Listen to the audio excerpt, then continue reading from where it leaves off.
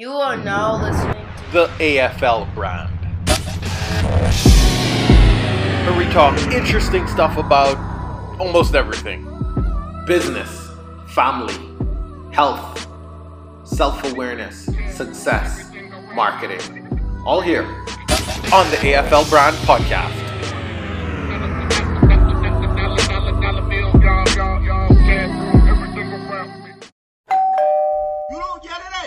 Welcome to another episode of the AFL Brand Podcast. I am always excited to have conversations with people. You know, growing up in my career in life, I think the way that you become a better person is by asking a lot of questions, is by talking to people who've had some level of success. And I've always believed that whether someone is successful or unsuccessful, you can learn from them. My father, who was absent in my life, taught me by default what not to do.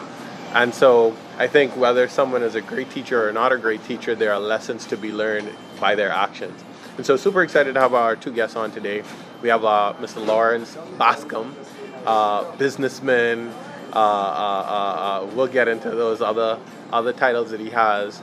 And then our new apprentice, Claude Clark, who's just joined our company. He's an architect, but he's now getting into real estate. And so we invited Mr. Bascom on to kind of chop it up, talk about life, talk about business, talk about entrepreneurship and the like. And so, Mr. Bascom, welcome. Thank you.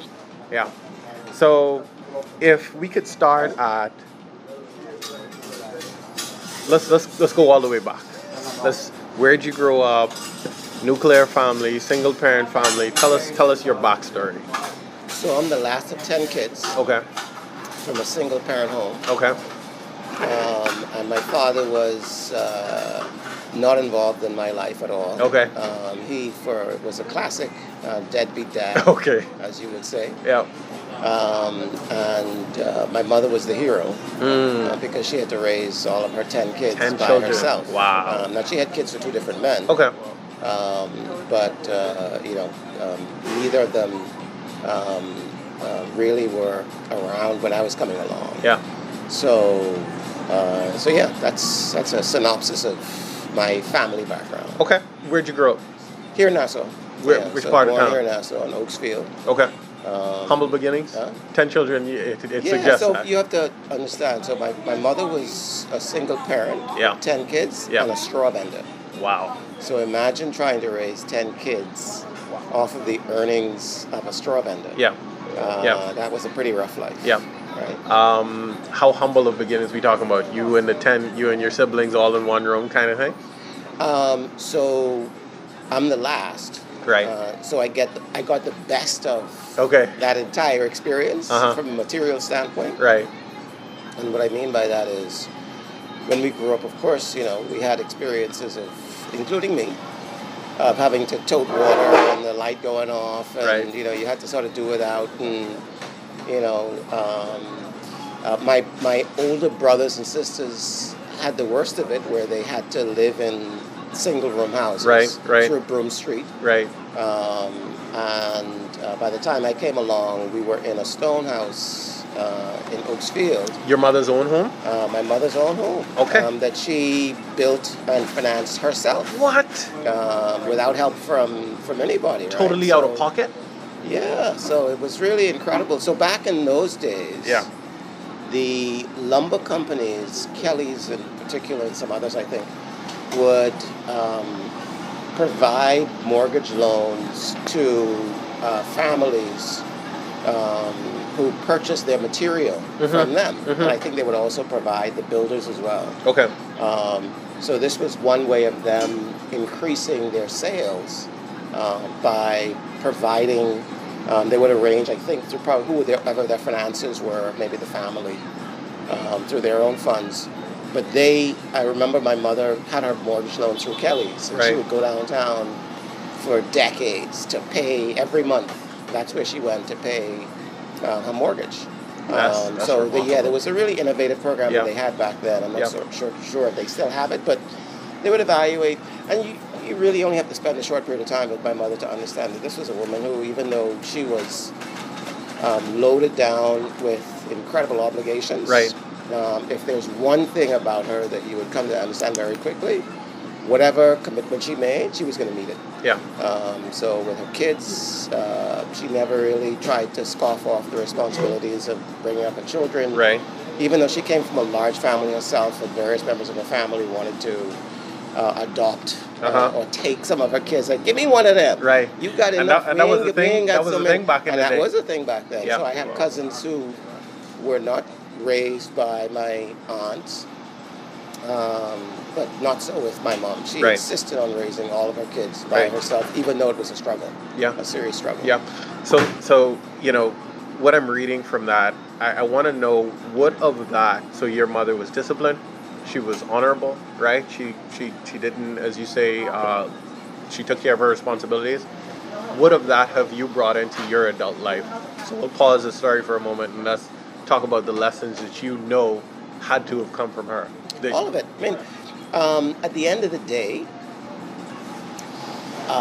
the important foundation that she laid for us were three things.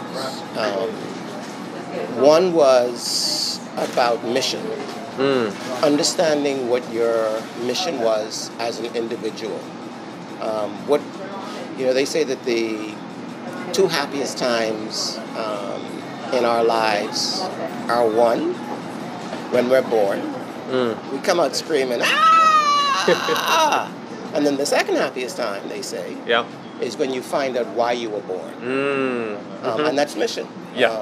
Being able to answer that question, why am I here? What's my purpose?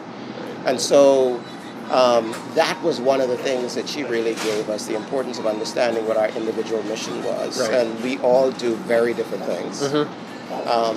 And then values, understanding not just why you're here, but what you're going to stand for. Right?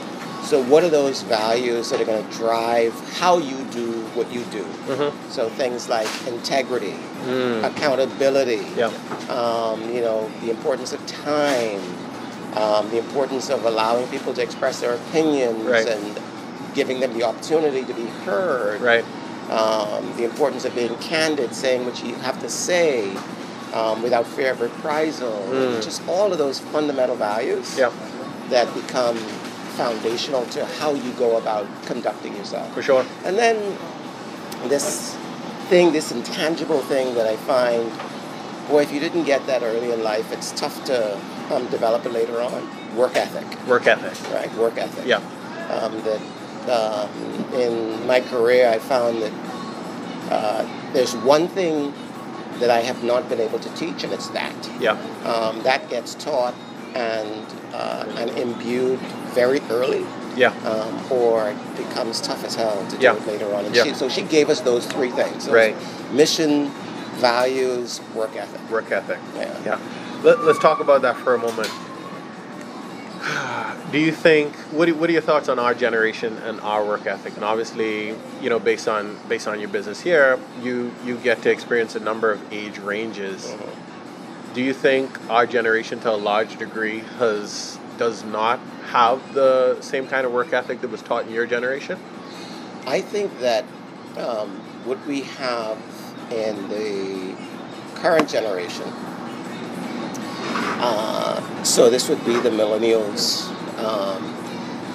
and even the generation before that, is this extreme dichotomy of haves and have-nots. And what I mean by the haves and have-nots is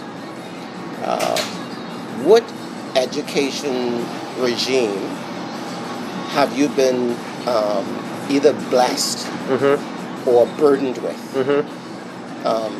And I find that the young Bahamians who have had to endure, for the large part, public education, are being put at a significant disadvantage versus those whose, because of their parents, they were able to afford to go to a private school. Here's one statistic. If you take the first standardized test that we that we perform in the Bahamas is the GLAC 3, and that's done in grade 3. Right. If you look at the results of the GLAC 3, these are third graders. For those individuals in private school who take that exam, somewhere in the neighborhood of, at least the numbers that I looked at, 2015, somewhere around 70% of them pass it. Okay. Now you may say 70%. Right. That's not an extremely impressive number. But think about it in this context. And that's private school. The public school students who take the same exam, 70% of them fail. Wow. It's crazy. Wow. Right? Yeah. And then it just gets worse. GLAC 3, which is the next standardized test that we administer. Right. BJC, BGCSE. Right? So it just gets worse, but it starts relatively early. And so, as you can imagine, most of our families in this country can't afford to send their kids to private school. Right. So most of the kids in our country Public have to school. go to public school. Certainly.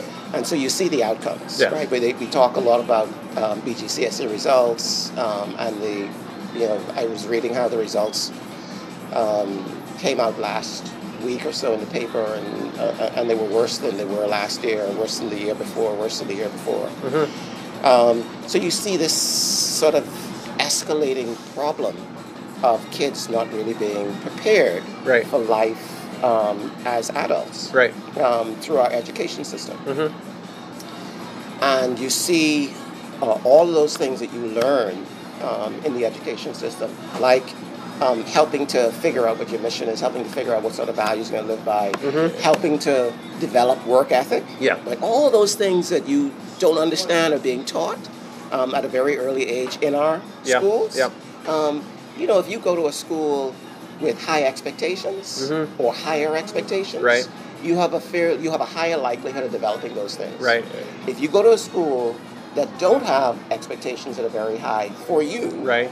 then you have a much lower likelihood of Yeah. developing those things. And so that gets reflected in what you see happening with young people post-school. And we say, oh, they have no work ethic and so on. I think it's too simplified to say that. They weren't born that way. Right. Everything they learn from adults. Right? We as adults are teaching them. Right. In what environment are we teaching them? So we have to. So yes, we have an inordinate number of young people who don't possess the kind of work ethic that they will need to be able to compete for the best paying jobs, to be able to earn a living that is a living wage, Yep. to be able to have careers where they feel as though they're pursuing their true purpose. Because they've just not been prepared properly. Right. Right. But we have the ability to fix that. The story isn't all bad. We can fix it. The question is whether or not we will. Right. So you talk about mission. What is your mission, Lawrence? So for me right now, it's changed over the years. And initially, what I realized was that I didn't want to be poor when I was young. I didn't want to be poor anymore. How? What age do you think you when we were figured growing this out? up, we were poor, but it wasn't the kind of poverty that was a violent poverty, where we felt unsafe. We were without food. We were without shelter. So we had food, we had shelter, and we had safety at home. Right. Those fundamental things. But that was it. Right. So you think about, some of the things that we think would make for happy children now, toys and being able to travel and all of that stuff. Yep. None Yep. of that stuff really existed. The first time I actually jumped on a plane, I was in college. Okay, the first time I owned a bicycle, I was in college.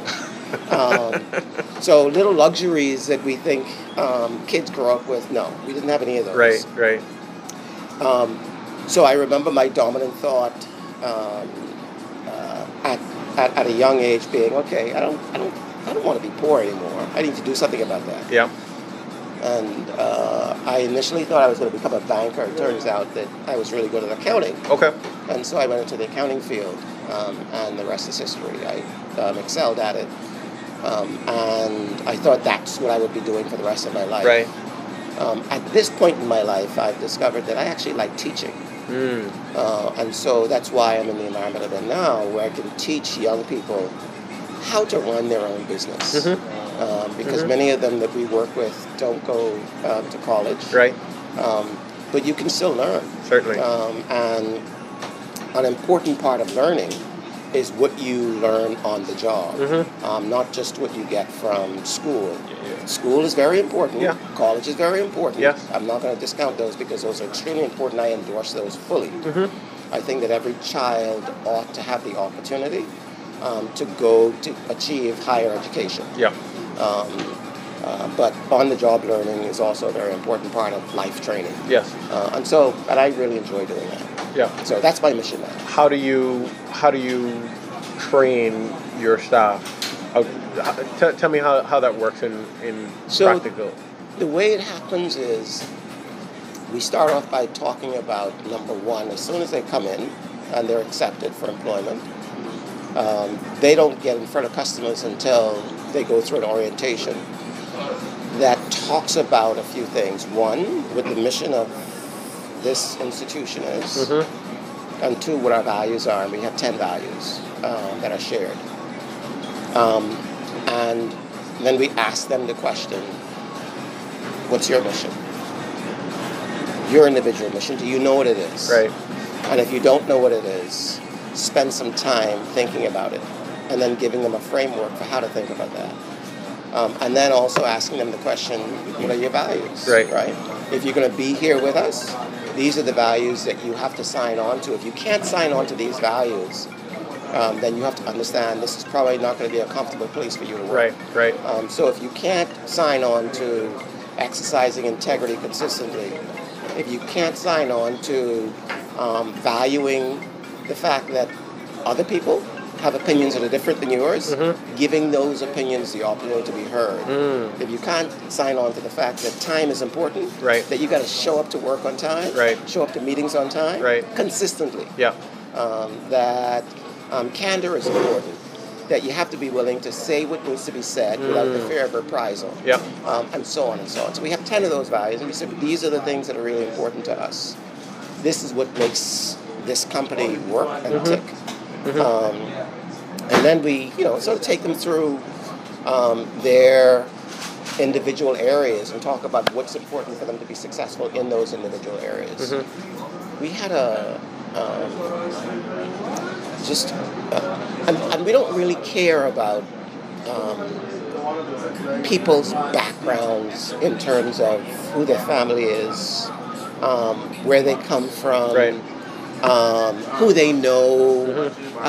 That sort of thing doesn't really matter to us. The thing that really matters is performance. And we recognize that people make mistakes in their lives, but that's not the end of the story, right? This story continues to unfold. Certainly.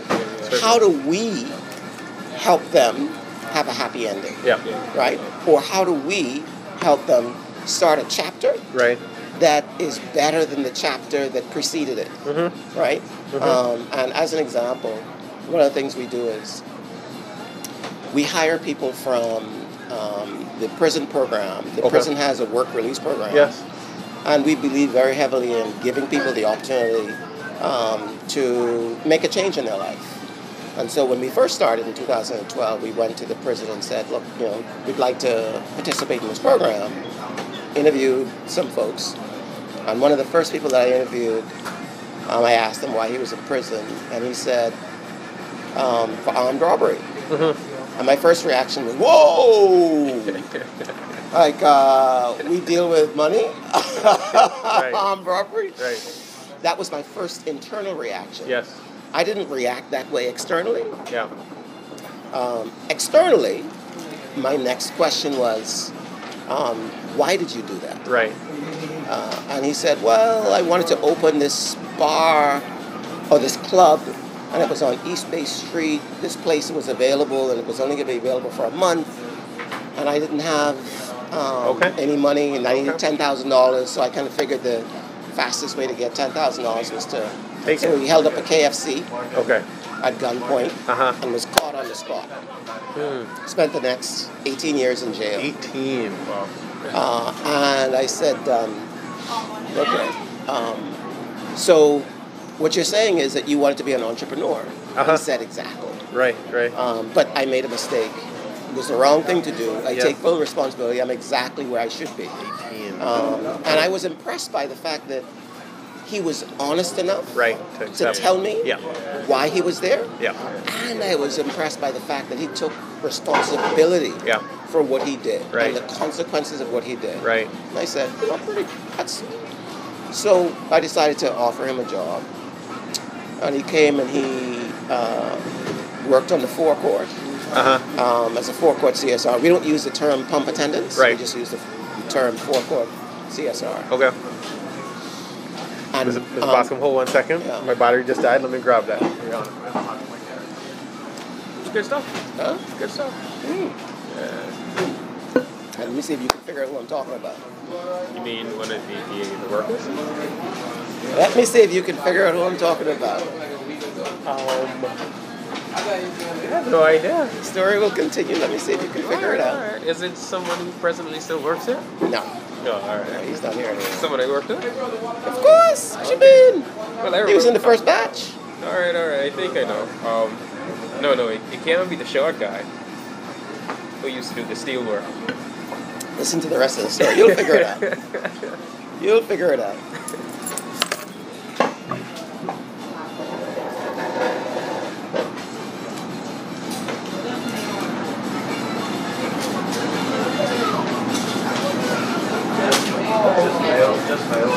Have you ever had a queen snapper? Have you ever had a queen snapper? No. Really? Oh, what is that? I love to bring you these. It's Queen a fish. snapper? Yeah, queen snapper. It's Okay. like I was out on the boat over the weekend and I caught a queen snapper. Really? Yeah. I've never even heard of that. Yes. Big beauty. Came from like 3,000 feet. Wow. Yeah. Queen snapper. Huh? Apparently it's really, really sweet. So that's different from red snapper. It is. Okay. They grow pretty big. Wow. Yeah. Sweet. Very sweet. Okay. I'll bring you a piece. It was a big fish to share around. Okay, I'll bring you a cool. piece. Yeah. Where'd you guys go? We went Harbor Island. Right back. Harbor Island. Yeah, we went Harbor Island. So we left the marina right over there around 7:30 in the morning. Yeah, we came back about 7 at night. Woof. It was Jeez. nice. Who was this? This was. I went with my coach, David Charlton, Okay. Star Dragons. Okay. Yeah. Okay. Good stuff. Yeah, man.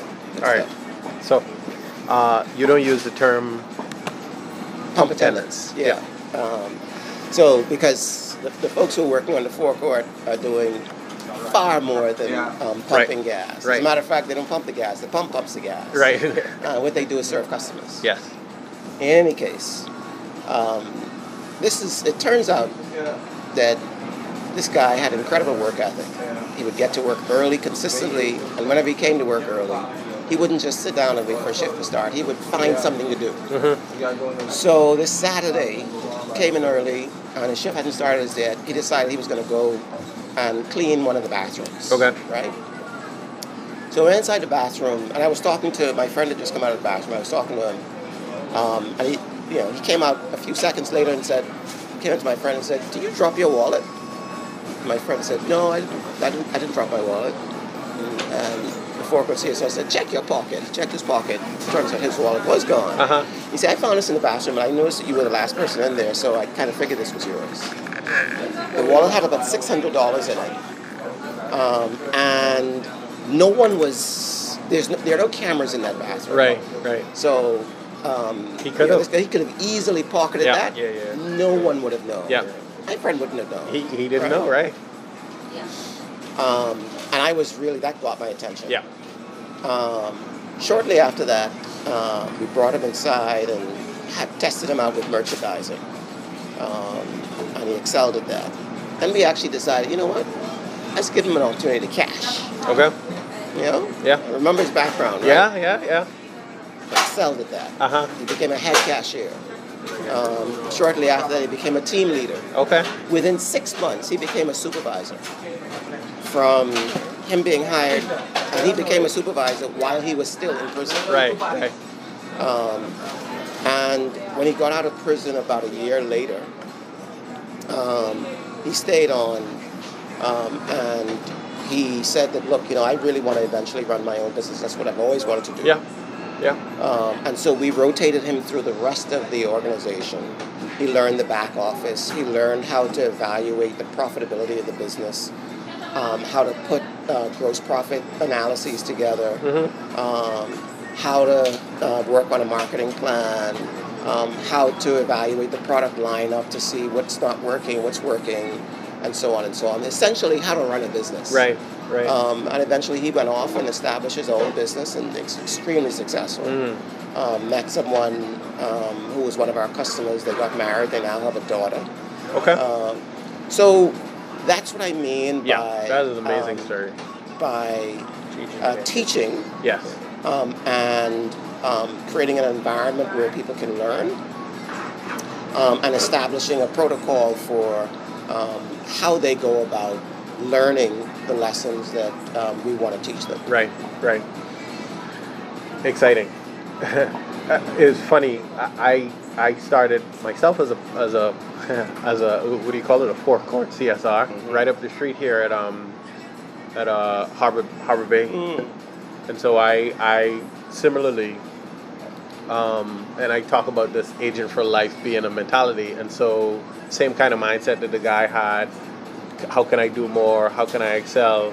Started there as a pump attendant, fresh out of school, and worked my way up to essentially second in line at the station, all throughout the ranks, merchandising, cashier, supervisor, the whole deal. So I know that story very, very well. So okay, let's go back because now we talked about your upbringing. And so I wanna go through that and see what else we can extract from that made you who you are today. And so primary school, where'd you go? Oaksfield Primary. Oaksfield. High school? H.O. Nash. Okay.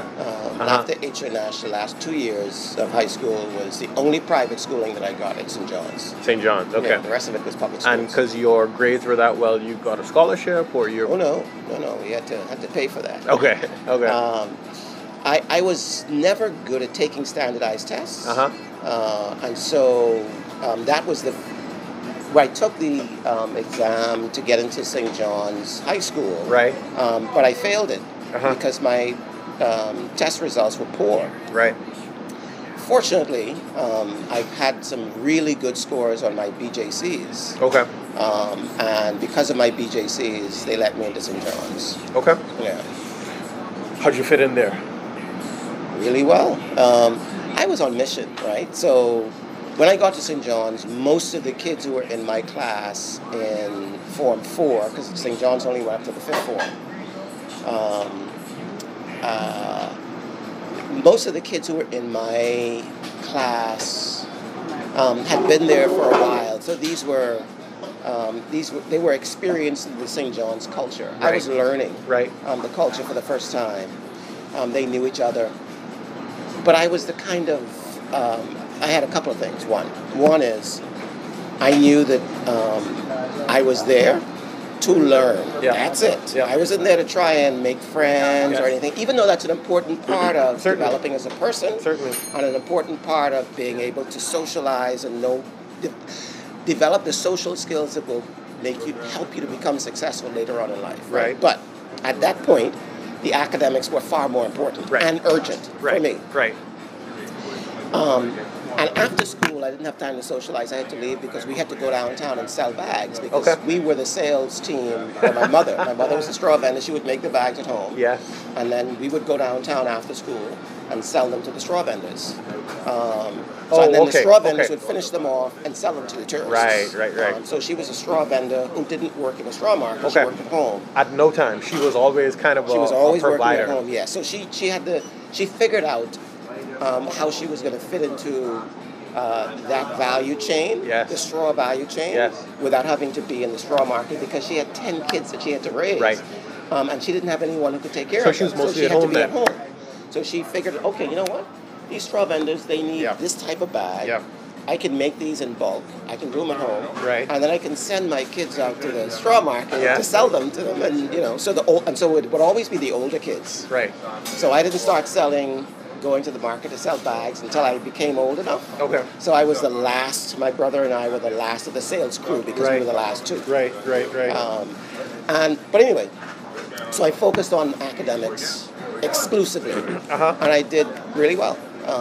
My mother always had this regimen where you were encouraged to focus on academics, and there was also this a stick. So you got some carrots, but she also had the stick, and the stick was, if you brought, my mother didn't make it past the 8th grade. Okay. Right? Yeah. But she could tell the difference between an A and a B. Right. And a C. And anything below that was just not acceptable. And so, if I may interject for a moment, 10 children, was she a real disciplinarian? Oh, yeah. She'd bruise you right up. She came from the old school. Straight from the old school. Right. You know exactly what that means, right? Yeah. So if you brought home something that was, lower than a C, you wasn't getting no lunch for school. Okay. Right? You wasn't getting, or you wouldn't get anything to drink. Right. So you have to drink from the school water fountain. And if you have to drink from the school water fountain, the kids teasing you because you ain't got no juice. Yeah. You know what I mean? And you're bad. That's the equivalent of the lunch program. I mean. Right. So and the only way that she would continue to pay for the tuition at St. John's out of her meager straw vendor earnings was if I brought home grades that were superior. I had to. Right. She said, if you don't justify you being there, you're going back to government school. Right. So I did well, I had a very, very successful time at St. John's. Okay. Yeah, What'd you graduate with? 3 point? I don't remember what my graduation GPA was, to be honest. I don't. Okay. I do know that, and I can't remember how many BGCS, it was BJCs, no, it was GCEs back then, GCEs. This is in 1982 when I graduated. Right. I know that I got enough GCEs that I got into COB without having to go through college prep. Okay. Yeah. So you went to COB. You decided on accounting? Yep, I did accounting. With your mother's instruction, or she kind of let you?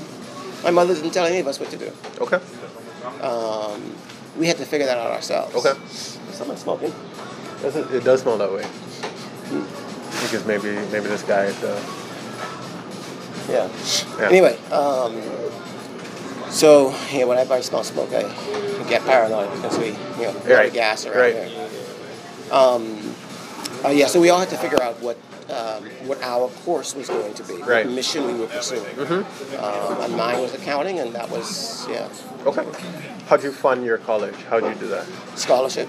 So when I first went to COB, that was the other thing. There was no money to pay for it. Right. My mother didn't have the money. My father wasn't involved. But her expectation was, you're going to college. There's no, because in my mother's house, there were two things. If you didn't go to college, then you had to immediately start supporting the family. Okay. Right, which means that you had to give a proportion of your compensation towards the mortgage. Right. You had to give a portion of it towards the light bill, towards the water bill, towards groceries, and so on. The only way that you were exempt from that responsibility is if you went to college.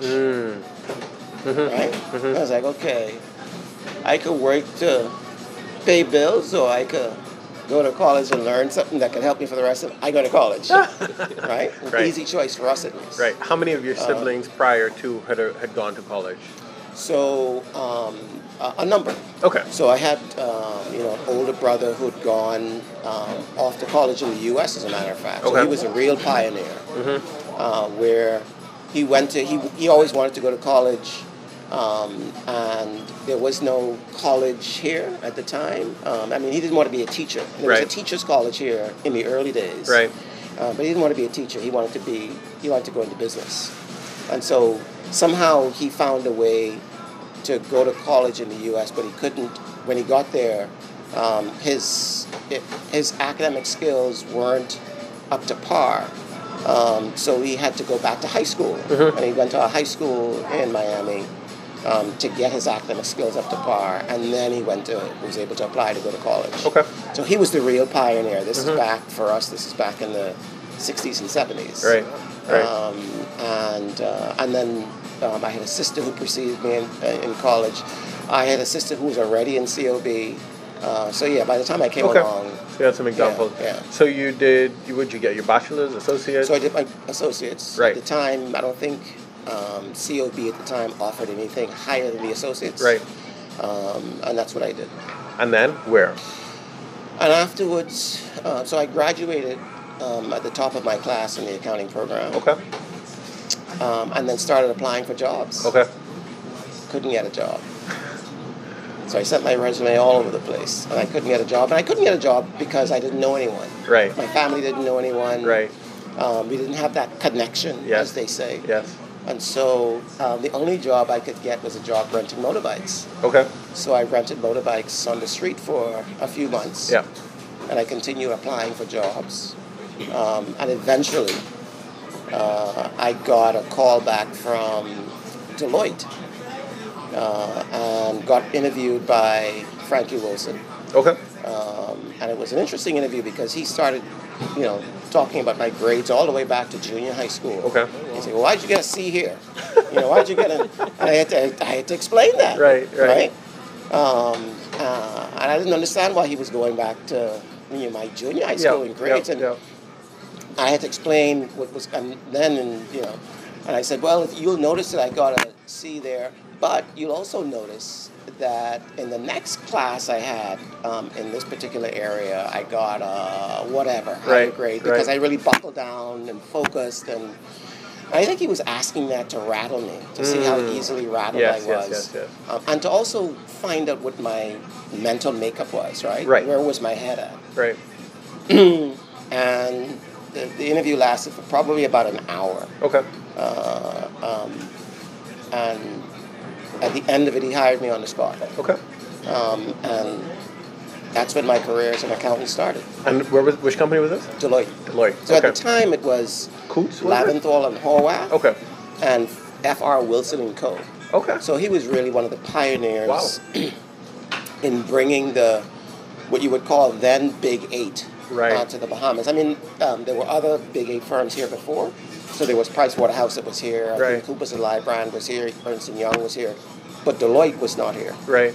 So he was the one, I think, that was instrumental in bringing Deloitte. And he must have been franchise. We're still in the 80s? Yeah, we're talking 1982. Sorry, we're talking 1984, 1985. This is 1984 when I started working for Deloitte. Maybe mid-30s, early 40s. Frankie, that is. Yes, he was in his late 30s at that point. Yeah. So he's always been a pioneer, doing things relatively early. If I'm not mistaken, I think he was the youngest member of Parliament when he was elected as a member of Parliament back in the 60s and 70s. Okay. So he's exceptional. Yeah, quite exceptional. Okay. So you do how long there? So I was at Deloitte in the Bahamas for 5 years in total before I got transferred abroad for some international experience. Okay. And I remember, when you come from the background that I came from, and you get a job working in an office, everything's new. Yeah, certainly. I didn't have family members. I mean, my brother who'd come back from college and was working at Burns House at the time, was working, but he'd already moved out. He was living in his own place, so I didn't have that interaction where I learned how to navigate an office environment. Right. I mean, I spent my whole career renting motorbikes or selling bags in the straw market. Right. I had to learn everything. I had to learn how to dress. Yeah. I couldn't wear salt and pepper pants, right? With maroon shoes and maroon socks and a tan leather tie, like I did the first time I showed up for work. People looked at me like, what exactly is this? Right. You had to learn how to exhibit a different type of work ethic in the office environment. So when I first started, I was trying to figure out, okay, how do you navigate in this environment? I noticed that people got in, the work hours were 9 to 5. So I would get in at, okay, by the second day I said, okay, I'm going to get in at 9, and I noticed that everyone was heading out the office at 5. I said, okay. So by the third day I was heading out the office at 5. Okay. And I think that third day I was heading out at 5 on the button, and Mr. Wilson was coming in. He must have been out of a meeting or something. Uh-huh. And he looked at me and said, where are you going? Right. I said, oh, it's 5 5 o'clock. o'clock. It's knocking off time. He Right. says, what? He said, come into my office. Yeah. I said, oh, Lord, don't tell me I can get fired. On your I just third day. started. And he said, what do you want out of this firm, out of this experience? And in that moment, I didn't know what the quote-unquote correct answer was Right. to give him. So I just decided to give him an honest answer. Okay. And I said, honestly, at some point I want to be sitting in your chair. And he said, okay, I'm happy to hear you say that. Right. If you want to be sitting in my chair, here's what you're going to have to do. And he just sort of schooled me. Yeah. Told me that, I can't be watching the clock. Right. Just because the start time is 9 doesn't necessarily mean that I can't come in earlier. Right. Just because the knocking off time was 5 doesn't mean that that's when I have to leave. And I said, yeah, that's true, but you have to understand that I didn't have anything to do. He said, and you have to fix that way of thinking too, that you don't have anything to do. There's no such thing here. Right. We always have things to do here. Right. Look at me, I'm just coming back into the office and it's after 5 because there are tons of stuff to do. And I said, well, people gave me some stuff to do, but I finished all of it. And then he cut that argument off too. And he said, if someone gives you something and you get done early, go back to them and say, I'm done. Is there anything else I can do? Right. He said, eventually you're going to get to the point where you don't have to ask them if there's anything else you can do. You will learn what else there is to do, and you'll start doing it without anyone having to ask you to do so. Right.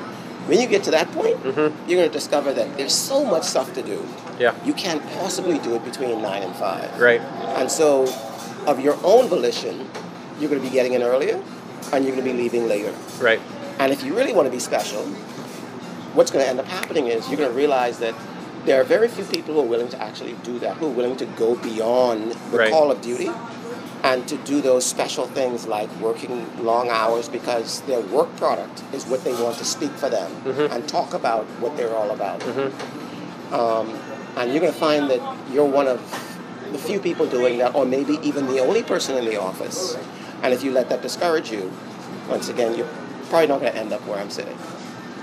That conversation that he had with me that probably lasted about 45 minutes to an hour completely changed my life. Completely. He basically gave me the formula for how to stand out. Right. And the rest is history. Wow. Game changer. Game Early changer, mornings, completely. late evenings from there. And it wasn't so much about the early mornings and the late evenings. That was just the result. Right. The time that I got in was the result of how I started to think. How I started to think was, how do I produce work that says, get someone else to look at it and say, who did this? My goodness. How do I produce a volume of work where people say, how'd you get all of this done? Right. How do I get all of that accomplished while I'm here in this space at this firm? Yeah. So that then people start to look at me as someone who isn't average. Right. The work hours is just the result of thinking like that. Right. Because if you try to get in early and stay late, that's boring. Yeah. Right? Yeah. On the other hand, if you try to, through your work, say something about you is special. Yeah. Now there, you can actually have some fun. Yeah. Right? Because you get a project to work on, and you say to yourself, I'm going to knock this out of the park.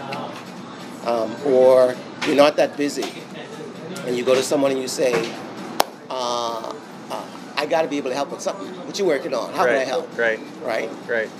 Or someone didn't ask you to do something, but you know it needs to be done, and so you just go and do it. There's some copying that has to be done, so you just grab the batch and you go copy it, as opposed to thinking, I ain't a copy. Exactly. You know, the secretary can do that. Right. Whatever the work is that needs to be done, do it. you go and you do it. Yeah. If there's someone else who's working harder than you, you're not working hard enough. Yeah. If you take that approach, then the work hours is just the result of taking that approach to thinking. That is nice. Okay, so you move up the ranks. You do 4 years here. Tell me how this mind shift then manifested in your upward mobility through the company. So, as a result of me investing that amount of myself into the firm said, okay, we're going to invest in you. And so they sponsored me to take the CPA exam. They paid for it. And more importantly, they gave me the time off to study for it. They also sponsored me to go to the University of Miami to do enough courses towards taking the CPA exam, because I only had an associate's degree. Right. And you couldn't take the CPA exam with just an associate's degree. Right. You needed more accounting classes to be able to do that. And so they paid for that. And then, I was able to pass the CPA exam on the first try. And then that was in 87. And then for another 2 years. And then they gave me increasing levels of responsibility at the firm. So they gave me more complicated audits, much larger clients. They threw stuff at me sooner than I thought I was ready. And I found out that, okay, I can actually do this. So they kept testing my limits. They kept testing my limits. And every time they threw something at me, the last thing I was prepared to do was to fail. Yeah. That I would do anything in my power not to fail at whatever project it was that they gave me. So that meant that I had to come in some ridiculous hour or stay for some ridiculous hour. I was going to do that because failure was just not something. Not an option. Yeah, not an option for me. So you're about 25, 26 now, and you're about to go off. Actually, I'm 23. You're 23, so, right. So what happened is I started working for the firm when I was just about to turn 18. I was 17. Okay. And so in 89, I was 23. Okay. And they said, okay, it's time for you to get some international experience. And before we go there, because I was thinking about this as you sat with him, so back to your childhood, did selling straw bags, renting scooters, were you a great salesman at this point? Were you a great communicator? Were you reasoning? Were you self-aware at this point? It's a great question. And I think what I learned in those moments became more important after I went abroad. Okay. Because I had another phase of my career that had to happen. And those early lessons didn't manifest themselves until later on. Okay. Because early on, I was really focused on my technical skills. Okay. So, I was just incredibly technical around accounting. There was no accounting rule I didn't master. And that was more important for that. I wasn't required to sell work. All the work was sold by the partners, and they basically gave me the work to do. Yeah.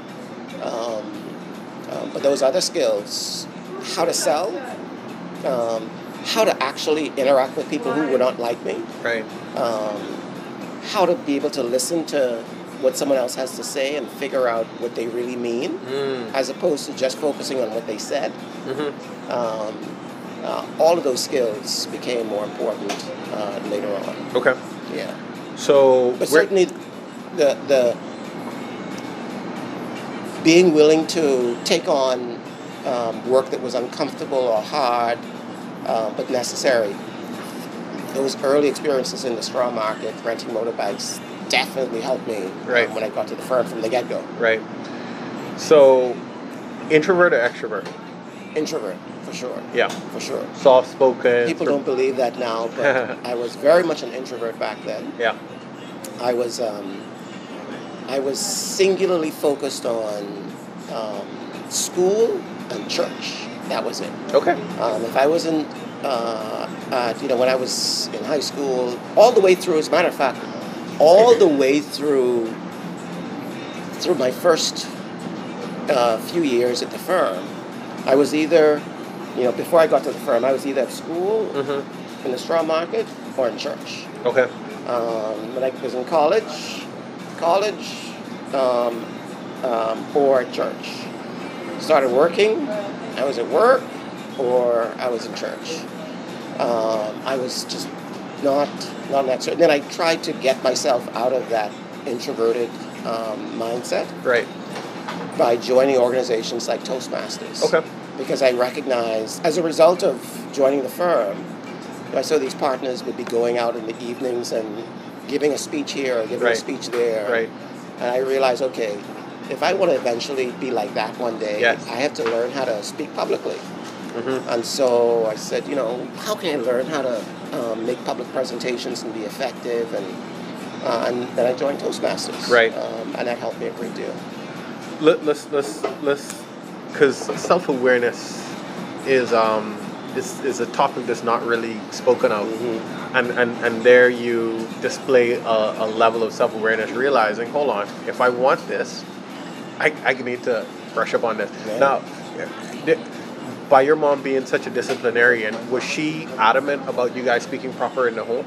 No, Mom. Okay. Mom, we talk so much behemoth. What? I think so. You have to understand, right? So English is a second language for me. Okay. Right? And English is a second language, I think, for a lot of Bahamians. Right. Because we grew up speaking Bahamian. Yes. Right. Yes. And then at some point we learn English. Yes. Right. And this, that's no different for me. Okay. Right. Okay. So no, when we was at home, we wasn't talking no. Right. No. I gotcha. Sentence structure and grammar and all of that stuff. No. Okay. All right. Okay. So they call you in a meeting. They say, Lawrence, we want you to go to where? Initially, they wanted me to go to London. Okay. And I didn't want to go to London because I grew up in the British system. Okay. Right? Having grown up here in the Bahamas. Right. A lot of our systems are very British driven. The school system. And you haven't traveled at this point? Huh? You have not traveled yet? Well, the only travel I have done would have been when I was in college. I went to, the first time I went out of the country was when I was in college. And in college, that's true. I joined this organization in college called Circle K. Okay. That was when I really started to get out of being such an introvert.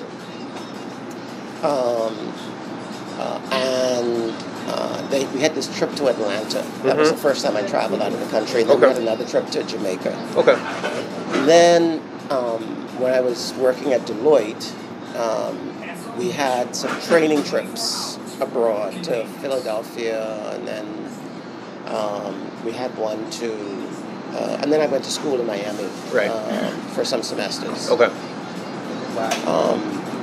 But still, I mean, our Britishness was very front and center in my mind. Understood. Our system of government, our school system, how we spoke. Yes.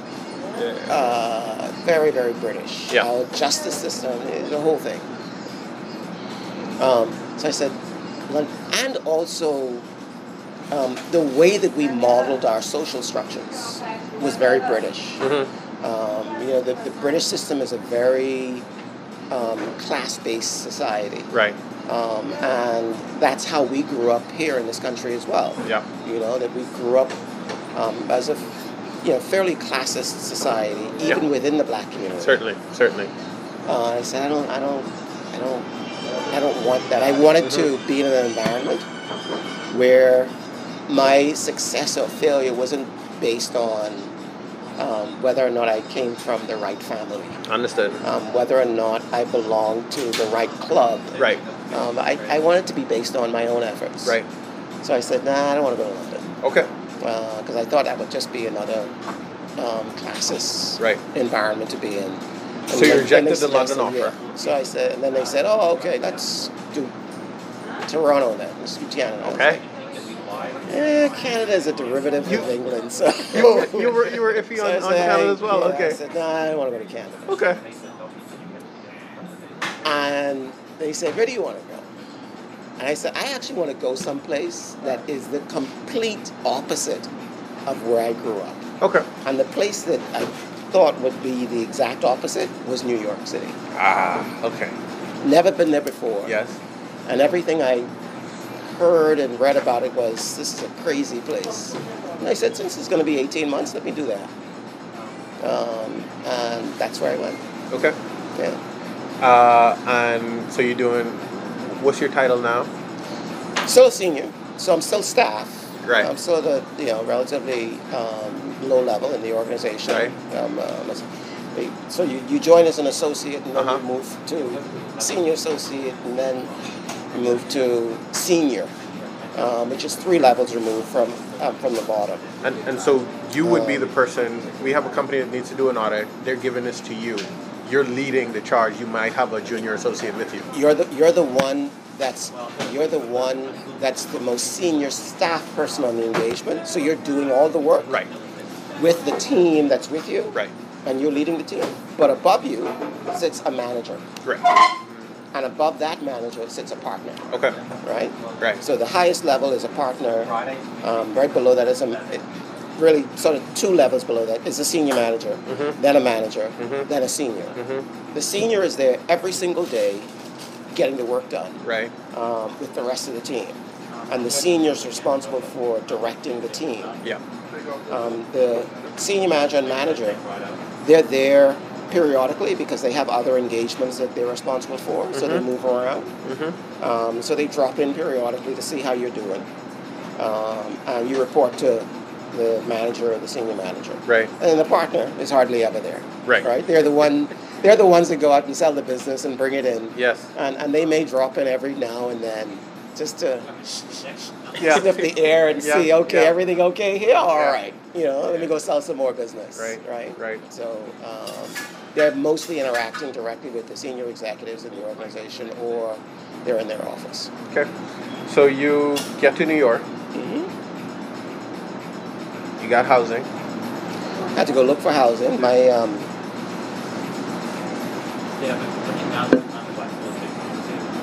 You're 23.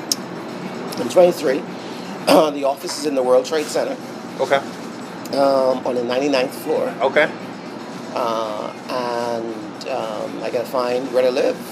Mind blown when you go on there? I mean, this is like, oh, whoa, I'm so excited. This was next level, or what were you? I was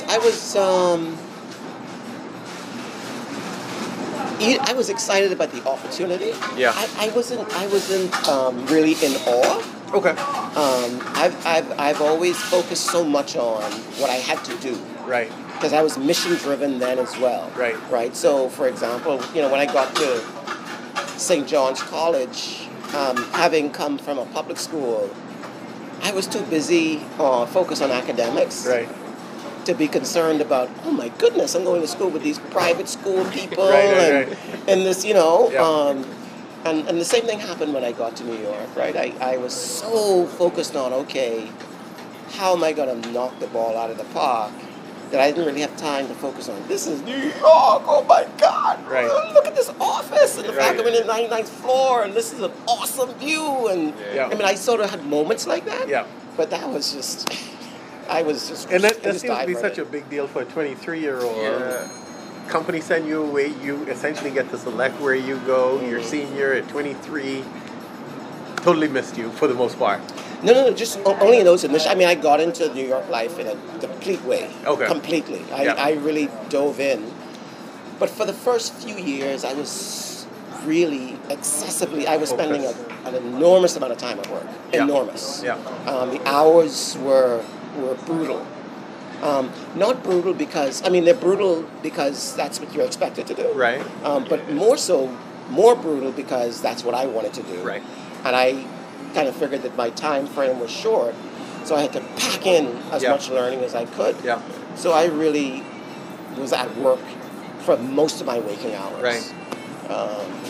Do you think that success requires obsession? No. To what? I first of all, I think I buy into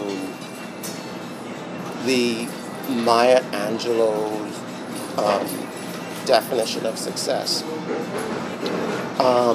which I think she said success is about liking who you are, liking what you do, and liking how you do it. One more time? Liking who you are. Yes. Liking what you do. Right. And liking how you do it. Okay. And for me, all of those boxes had been checked. I liked who I was. Yes. I really liked what I was doing, and I really liked how I was doing it. Okay. And so the time that I spent at work for me wasn't really work. Right. People say that, and it's true. So I understand, for example, what a successful what a successful athlete might say, where they're playing golf, right? And you see them winning all these championships. What you don't see is the extreme amount of hours of practice that they put in. Right. You Right. see the glory at the end, Yes. right? But for them, putting in that work and practice for them, they say, isn't really work. It Yeah. feels like they're just, they're having fun. Right. And they can't believe that they get paid to do this. Right. Right. I felt the same way. Understood. I felt the same way, that I can't believe I'm getting paid to do this. This is so much fun. I mean, of course, I want to get paid more. Yeah. Because I want to make sure I was able to pay my rent and then pay all of these taxes that they stick on you when you're living over there. It's Right. like, whoa, FICA and federal and state and Right. city and oh my God, right? But for me, it was as long as I was learning something new and I was being challenged intellectually, I was like, I'm there. Right. I'm there. I'm all over it. Right. And I think that's why it's so important for people to identify and pursue mission. Because if you get that, then what you spend your time doing is just in service to that mission. And it ought to be fun. Right. It ought to be fulfilling. Right. It ought to feel less like work and more like purpose. Right. How does someone like Claude, how old are you now? 27. 27. Maybe a little bit younger than Claude. But Claude is still very much, kind of figuring out life to a large degree. And likely all of us are, no matter what age, right? But how does someone, maybe just coming out of school, find the mission? That's the thing that I find is the most difficult. And the thing that people don't spend enough time on. Because it's so difficult, you need to spend a lot of time trying to figure that out. And it's not given the amount of attention that it deserves. Right. I was very fortunate. I was fortunate that I fell upon something that it turns out I was really good at and I loved. Right. So when I was in junior high school, H.O. Nash, the way I ended up in accounting is I was in junior high school and I was walking home this day with this friend of mine who was telling me about his uncle. Oh, I just spent the weekend with my uncle. And man, he drives his big fancy car and he lives in this nice house. And man, you need to see his girlfriends. They bow! I was like, whoa! Wait a second. You planted to see it? I was like, your uncle, of course, as a young kid. Yeah. I was like, Yeah. I don't know, 12, 13, Right. right? I'm like, I was like, what your uncle is do? Right. Right. He said, he's a banker. I said, I doing banking. So, of course, at H.O. Nash, there were no banking classes. Right, So when I right. got to St. John's, I said, okay, I'm going to take a banking class. I said, y'all got any banking classes? They said, no, we ain't got no banking classes. But we got some other business classes. Yes. So I said, okay, banking is in the business field. What kind of business classes y'all have? Oh, we got accounting. Yes. Okay, well, that's, has something to do with business. Right. Okay, I'll do accounting. And then when I get to college, I can study banking. Right.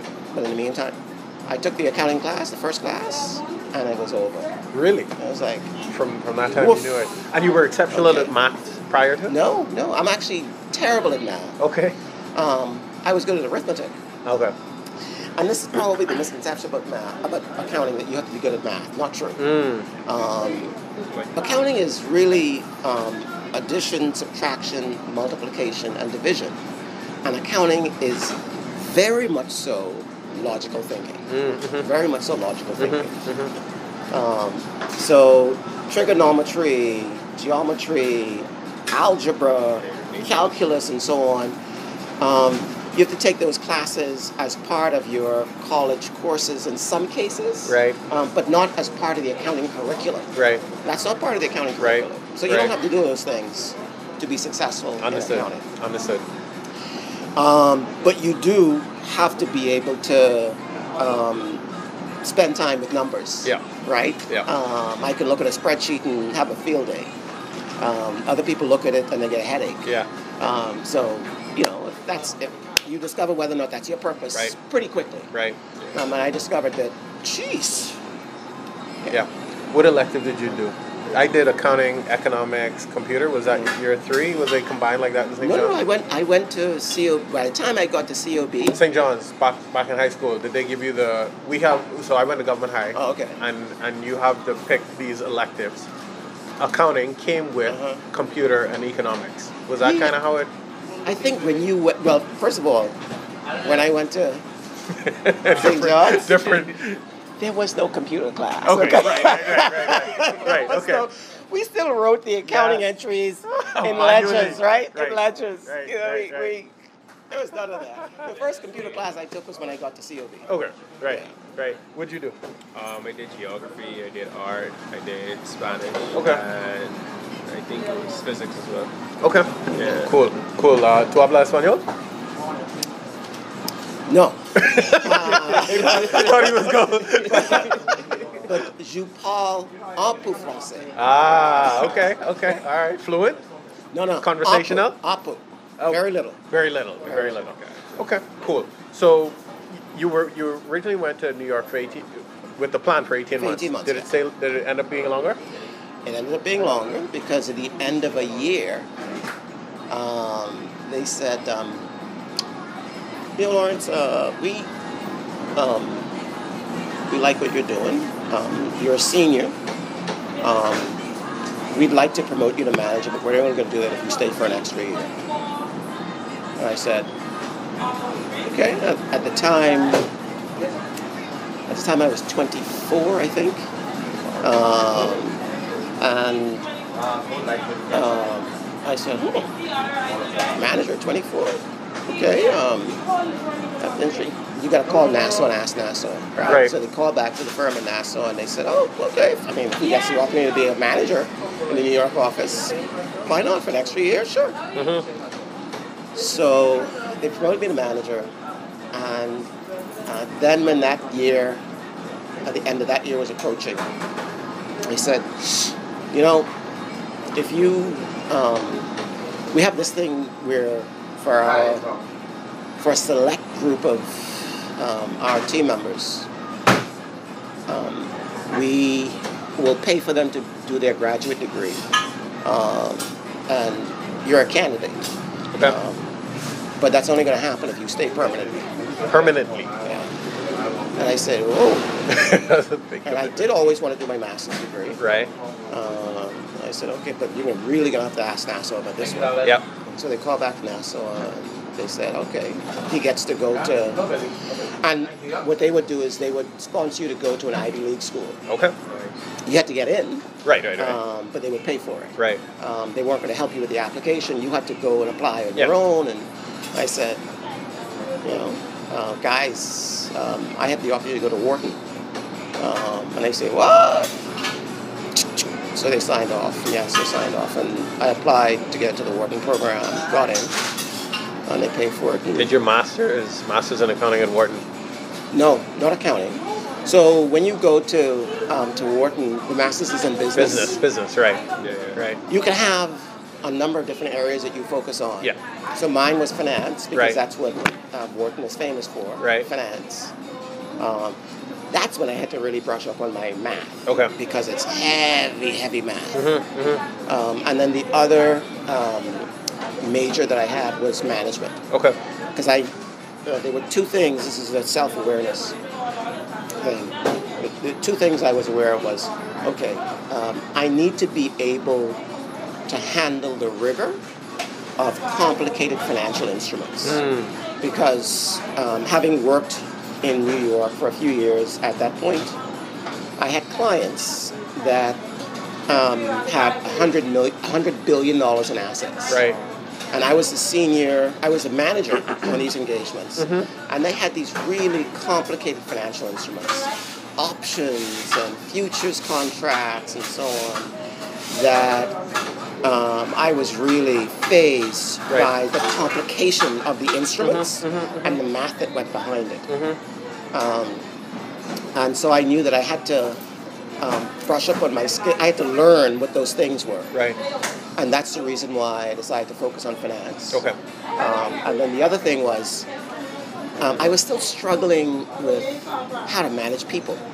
I grew up with a particular kind of dedication to work, Right. where there was no limit to what I would do to Right. get the job done, get Right. it done on time, and Right. get it done at a standard that was just way up there. Yeah.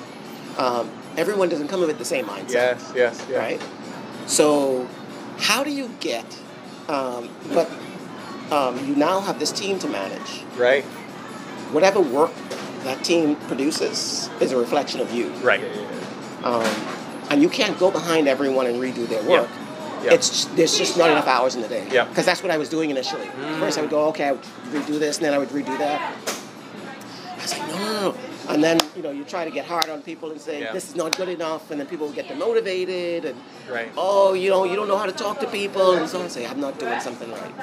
So I had to learn how to manage people. Right. And that was my second focus. Right. Okay. So how many years in total you spent at 2. Deloitte? Oh, at Deloitte. Yeah. So I left Deloitte in 2004, so that was 20 years in total. Okay. A total of 20 years. Okay. Yeah. So 2 years in New York. Is that what you're? No. How long in New York? I never came back to Nassau. What? To Deloitte. Right. Okay. So what happened was that after I went to Wharton, and I graduated in 97, no, sorry, I didn't graduate in 97. I went to Wharton in 93, graduated in 95. Okay. And then 2 years after I graduated from Wharton, the firm in New York put me up to become a partner. I was nominated, and I got promoted to partner. Right. How old now? I was 30. Wow. Yeah. Okay. Yeah. Okay. Yeah. So, all right. And you do how many years total in New York? Ever in So I any was other in New jurisdiction? York, so I was in New York from 89 to 2004. Okay. And then I got hired to be the CFO of this company in LA. I left Deloitte. Left Deloitte. Okay. Yeah. And I wanted to go into private industry. What industry because you move into? Insurance. Insurance. Yeah, insurance. Okay. Which was because I wanted to balance out that experience that I had in Right. in public accounting Right. and consulting to now work in industry. So yeah. Was it? Did you leave a lot of money on the table leaving Deloitte? You were on the track. Yeah, I mean you're a partner, so you and I was a partner for a while. I was a partner for about 7 years, and they have this retirement plan for partners that only kick in after 10 years. So I was Right. 3 years short of that. Right. But I made sure that the firm that hired me made up for that. Right? Understood. So Understood. there was this retention package that I made them put in. Right. That said, okay, you got to make up for what I'm leaving on the table Yeah, here. yeah, okay. So whenever you leave someplace and you go somewhere else, you got to be aware of Gotta what you're make leaving on the sense. table and make sure that that new place is willing to make up for it. This place was in the States as well? Yeah. Which state? California. California. So you moved Mhm. from cold climate to hot. How are you dealing with the weather? Was any of that rough for you? Yeah, New York was fine. Okay. I mean, I didn't care. Okay. I didn't have this desire to be in a cold climate, but I didn't care that I was in a cold climate Right. because I was once again more focused on mission. Mission. More focused on mission. Okay. So how long you do in California? 2 years. How big of a company? Revenue of about $1.5 billion. Okay. Established already So- then. This wasn't yeah. Okay. This company's had been around since the 50s. What kind of insurance product? Auto insurance. Auto insurance. Yeah. Okay. Auto insurance. Big firm then. Mhm. Okay. How long did you do there? A year and a half? About a year and a half. Okay. Yeah. And then what? Where are we And now then- in years? and then- Which year are we in now? 2006. 206. Yeah. Okay. And then, for me, I had a choice to make about what direction I was going to take my life in. Mm-hmm. And in 2008, I separated from my then wife. Okay. And I had a choice to make about where I was going to spend my time. Because we'd moved back to New York. Was I going to stay in New York? Was I going to come to Nassau? American, Bahamian. American, but to make an extract. Okay. And I decided, you know what? Let me spend some time in Nassau, just to be out of New York, because Right. I owned a place here, and it was a break. And I discovered that I actually liked being in Nassau. I hadn't Okay. lived in Nassau since '89. Right.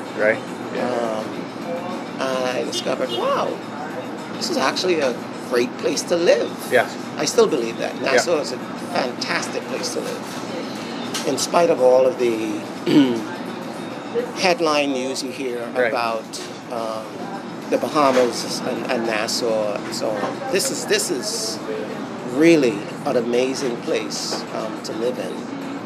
We have to do a better job of making it amazing for everybody. Right. Not just for some people, Yeah. but for everybody. Right. Right? And for me, I know that if I was growing up in Nassau at this time, my experience would not have been so good. Right. Because once again, my background would have dictated that I would have lived in a particular neighborhood.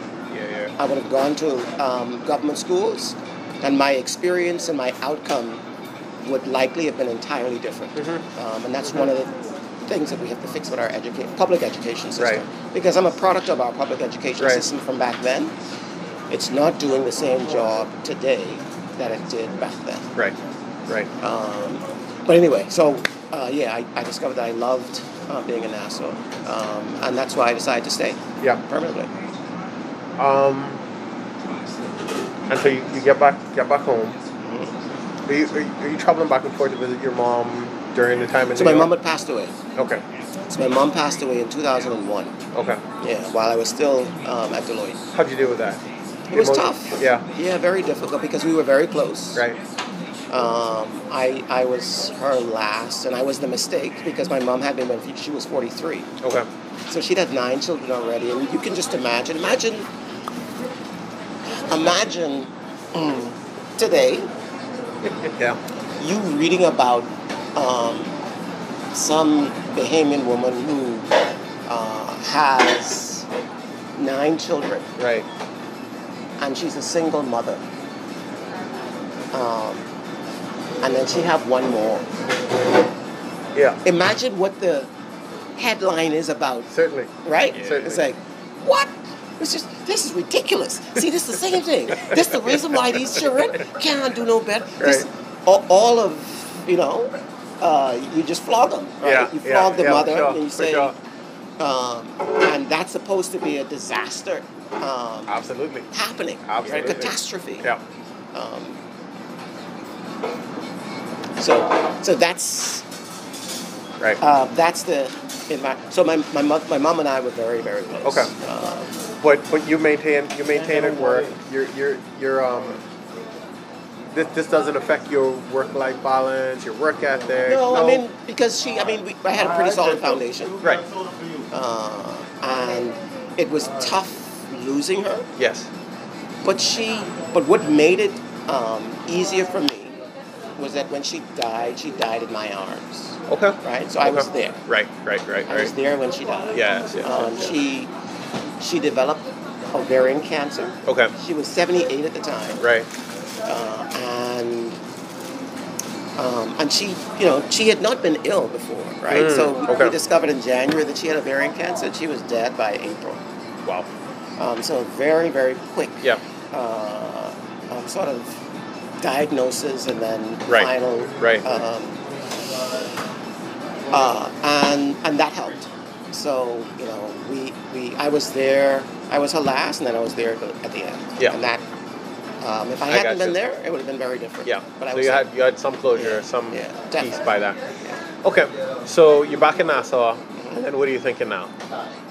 What's next? Right. And what are you presented with?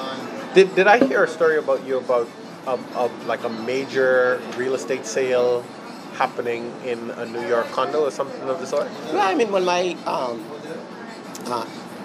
ex-wife and I divorced, we sold our New York City condominium. Okay. Right. So that happened as part of that divorce process. Okay. But yeah, I'm back in Nassau, and I'm like, what's next? Right. And at that point, one of the things that I had decided on was that I wasn't going back into corporate, that I wanted to do something that was much more focused on giving me an opportunity to teach. And I didn't want to teach in a college environment. Right. Because that would have been easy, Yeah. right? I wanted to teach in a business environment. I wanted to teach by doing, by showing young people not just what to do, but how to do it. Right. And the best way to do that is to just run a business and use that as your classroom. Right. Right. And so in 204, what business do you get into?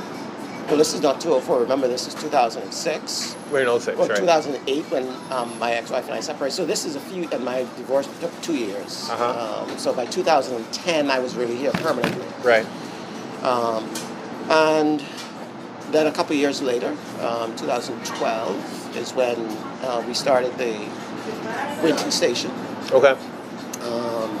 And yeah, that's, we got our first crop of 25 team members.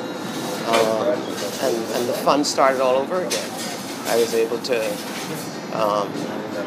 pursue purpose in a different way, a different purpose. Not in Right. a different way, but I would pursue a different purpose in the same way. Right. How many stations are you up to now? 2. Okay. Winton, you said? Yeah. Where's Winton? So the one that's right on the corner of East Bay and Prince Charles. Foxhill and Prince Charles. Foxhill. Okay. All right. Right. Okay. And you enjoy it? It's fun. I mean, once again, it's, I Yeah. get to work with young Bahamians, Yep. and it's a lot of fun. Have you ever met Ethan? Moss. Ethan Sure. Moss. Ethan's a very good friend of mine. Yeah. Very good friend of mine. Yeah. He and I went to CFB together. Okay. We were in Circle K together. Accounting as well as his background, isn't it? Accounting is his background. We didn't have the same accounting classes because he was a year, maybe. There was a year that separated us. Right. Not because of difference in age, but I think because of when he started. But yeah, I know Ethan very well. Okay. He's a really, really superior business mind. Okay. And he's an even more superior human being. High integrity, amazing work ethic, and a solid spirit. Just a really, really all around solid person. Yeah. Yeah, that's the gas station crew I grew up with. Okay. So I grew up within that environment. Okay. How do you know Ethan? From working at a gas station. You worked with him? Yeah. Okay, which one? I started at Faith Avenue. Okay. And then one of his right-hand men, Nino Newbold, who left JML, So I think I may have done a couple of years there after graduating. Nino came here at Harbor Bay to work with one of the retailers here. Okay. And so I spent maybe another 4 years here, right at Harbor Bay. Okay. And so that's the connection Okay. with me and J Mel and Good stuff. that enterprise. Yeah. He's Um, on a roll. He's up to quite a Yeah. few stations. How much is he up to now? 7, 8. 7, 8. Okay, yeah. He might likely be the biggest. Yeah. Yeah. Okay. So back to mission. Mission is defined by liking what you do, loving. It's more about success, right? Right. So success. Right, So success. this is what I've read that Maya Angelou said about what success is, and it's the one thing that I've read about success that resonated with me more than any other definition of success that I've read, which is success is liking who you are, Yeah. liking what you do, Yes. and liking how you do it. Right. And so in where you are now, you feel that again. Yeah. Yeah. Good. And we have to recognize that success is not about making a bunch of money. Yeah. That's not what success is. Right. Right. Even though when a lot of times when we talk about people who are very successful, immediately that is what jumps into our Yes. mind. Yes. And we use that as a marker Right. for whether or not someone's successful. Or unsuccessful, right. So someone has made a lot of money. Oh, wow, they've been very successful. Yeah. Yeah. Yep. And they could be the most miserable True. person in the world. They've True. made people miserable. Yep. And they've left the world in a worse place than they met it. Right. But they made a lot of money. Right. Right. And they're successful. Right. Somehow there's something wrong Yep. with Totally that. agree. Whereas Totally someone agree. else who, is still having some challenges paying their bills, but boy, they make people feel like they're worth $1 million. Yeah. Because as they go through life, they give off a spirit that tells people that they can accomplish more than they think they can accomplish. Right. That helps people to discover what their true purpose is. Yeah. That helps them to be able to cope with difficult times that they're having in their lives. Yeah. That helps them to recover from some tragedy that they've been. So Right. there are people who are successful, and it has absolutely nothing to do with money. Certainly. And it took me, quite frankly, a while to appreciate that broad range of understanding Right. what success was. I will tell you that one of the things I started off by saying to myself, I don't want to be poor anymore. Right. But I never thought that I would be rich, per se. Okay. I just didn't want to be poor. I didn't Right. want to have to worry about paying my bills. Right. But once I got into working, the money was not something I focused on. I always just focused on the work. That begs the question about this philosophy about money making people happy, and argues the point: do you need to make money to find that out? Not everyone needs to. Okay. So there are a lot of people that I've met, Right. who have not made a lot of money and know that they're not going to make a lot of money, and they're happy. Right, They're right, happy right. with that. Right. And that's just fine for them. Mm-hmm. And there are obviously people who haven't discovered that as yet. Yes. Right. Yes.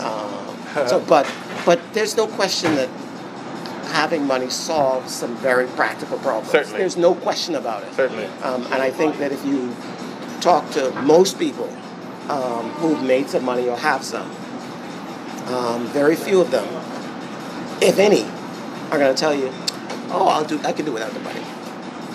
They're not going to tell you that. Right. Right. Right. But they will also tell you that that doesn't make them happier. Right.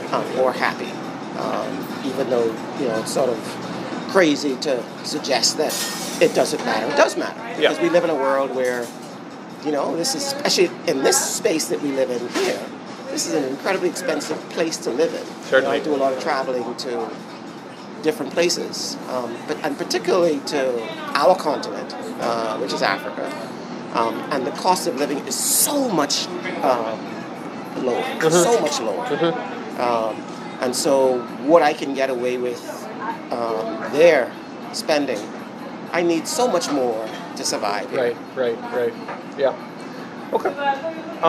Todd, you had any questions for Mr. Bascom before we wrap up? Yeah, just like, is there more to Lawrence Bascom besides the accounting group, the business group, and the all-around just mission and stickability-driven person? Is there more? I'm trying to make sure that I, in addition to pursuing my mission of teaching, that I connect with who I am and where I come from. Understand that more fully. And the way I'm doing that is by traveling extensively to the place that we have been cut off from for so long, and that's Africa. So far I've been to 28 African countries. Okay. My goal is that before I pass from this earth, I'm going to visit all of them. Okay. Which is how many? 54. Okay. So I have some more to go. Okay. Right? So 26 more to go. Okay. And every time I go, I discover something new about myself, and discover something new about where I come from. I understand myself better, and I understand even more so why the narrative of what Africa is in our understanding is so different than what we have been taught. Right. Because the reality is so amazing that we had to be told the lie that we were told, so that we wouldn't know and wouldn't want to know. Because if we knew, I think some things would have been very different. Okay. Or we would have acted very differently. Right. But let's tell them that where they come from is not desired. Right. So for me, it's about understanding myself in a more fundamental way from that perspective, my roots, who my ancestors were, where they came from, what they believed in, and therefore what my makeup is. James Baldwin said it best when he said that history is not in the past. History is the present. We take our history with us. We are history. That's what he said. And I believe that the truth of that statement is reflected in a lot of what we see going on in our society, where we see our black young men in particular, and our young women, who hate themselves and they hate people who look like them. And that's reflected in how we treat each other, right? So, they would slice up another young black person in a half a second. Right. And they would defer to someone who has a different skin color. Yes. Right? Yeah. They have a much higher likelihood of giving deference or so I can't really bother with that one. Yeah. But someone who looks like me, easy. They don't really deserve any respect. Right. They don't even deserve to live. Right? It's easy for me to think that way with the people who look like me, but not with the people who don't look like me. Why is that? Right. And part of that is, I think, us having been disconnected so completely from our ancestry, but our ancestry is there. Right. And so we have this massive confusion that exists within ourselves about who I really am, who am I? Right. What is my worth? That something's not right, but you don't know what it really is. Right. And you act out in a particular way. There's another writer who said that people can die from a lack of I think he said people can die from a lack of bread, but also from a lack of opportunity, and they'll kill for it too. Like if they don't have, when you don't have this sense of purpose and belonging and ancestry, that becomes a very important part of understanding yourself. Right. There's this sense of yourself in the world that is off, and you just act out. Right. You act out. Right. In violent ways. Yep. One of the other things that I believe we need to do is to connect people who look like us to where we came from. And if they get connected to where we came from, how they see themselves and what they understand about themselves would be so fundamentally different. Right. That they would know that the person who looks like them is just as valuable as everybody else. That in the spirit they know that. They don't have to they don't have to imagine it. They don't have to psych themselves into thinking that. They just know it because, oh my God. We come from complicated philosophy. We come from our own faith. We come from amazing artists. We come from leaders.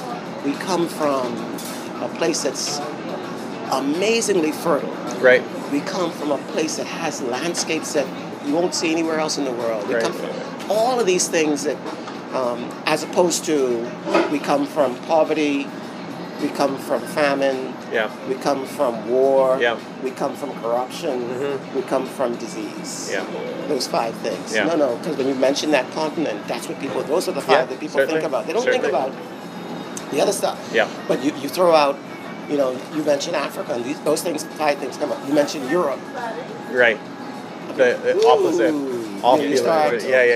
For sure. Why is that? True. Why is that? There's been a concerted effort to implant this, and so when you go and you see that what you've been taught to believe is so different, you go, oh my God. Yeah. Are you well read? That's a relative question. I like to read. Okay. I like to read. So You reading self-help, Eddie? I don't read a lot of self-help. Okay. And I haven't read a lot of self-help. I've read some. Okay. So when I was very young, I used to like to listen to Dr. Norman Vincent Peale. Okay. And I would listen to Dale Carnegie. Okay. And when I was young, early in my career, I read Dale Carnegie's book, How to Win Friends and Influence People. Right. Seminal book. Yeah. Helped me an enormous amount. Yes. The book that resonated with me even more was by John Johnson. What's the title? Which is Succeeding Against the Odds. John Johnson is the guy that started Jet and Ebony magazine. Okay. And then I also read a book by Reg Lewis that's called Why Should White Guys Have All the Fun? And Reg Lewis is what I think some people call the first black billionaire. Okay. He was the first black guy to really make a mark in the leveraged buyout scene in New York, on Wall Street. Right. So he was doing these leveraged buyout deals with, right up there with these guys like Michael Milken and so on. He just happened to be black. He was one of the only black guys doing that, and became extremely successful in pursuing that. Right. So I don't read so much self-help books, so-called. Right.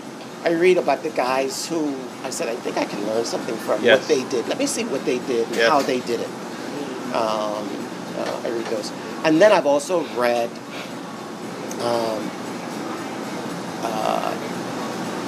books that help me understand how to manage other people. Yeah. Okay. So Stephen Covey's 7 Habits of Highly Effective People. John C. Maxwell, any? I've read John Maxwell, so I've had the team. So one of the things that we do here at the firm, at the company, is we work on a book periodically. Okay. So we have weekly meetings, and periodically we'll pick a book. And so we've been through Dale Carnegie's book, we've been through Stephen Covey's book, we've been through several John Maxwell books. Okay. 5 Levels of Leadership, Yeah. and so on. Yeah. So Yeah. I gotcha. Anything else? Clyde? No, that's good. You got it? I'm good. Yeah. Well, Lawrence Boscombe, we've had such a great conversation. I so appreciate you taking the time to talk with us. No problem. You've been listening to another episode of the AFL Brand Podcast, and so we'll see you on the next one. Okay. So tell me about your business, and tell me about how you ended up in it.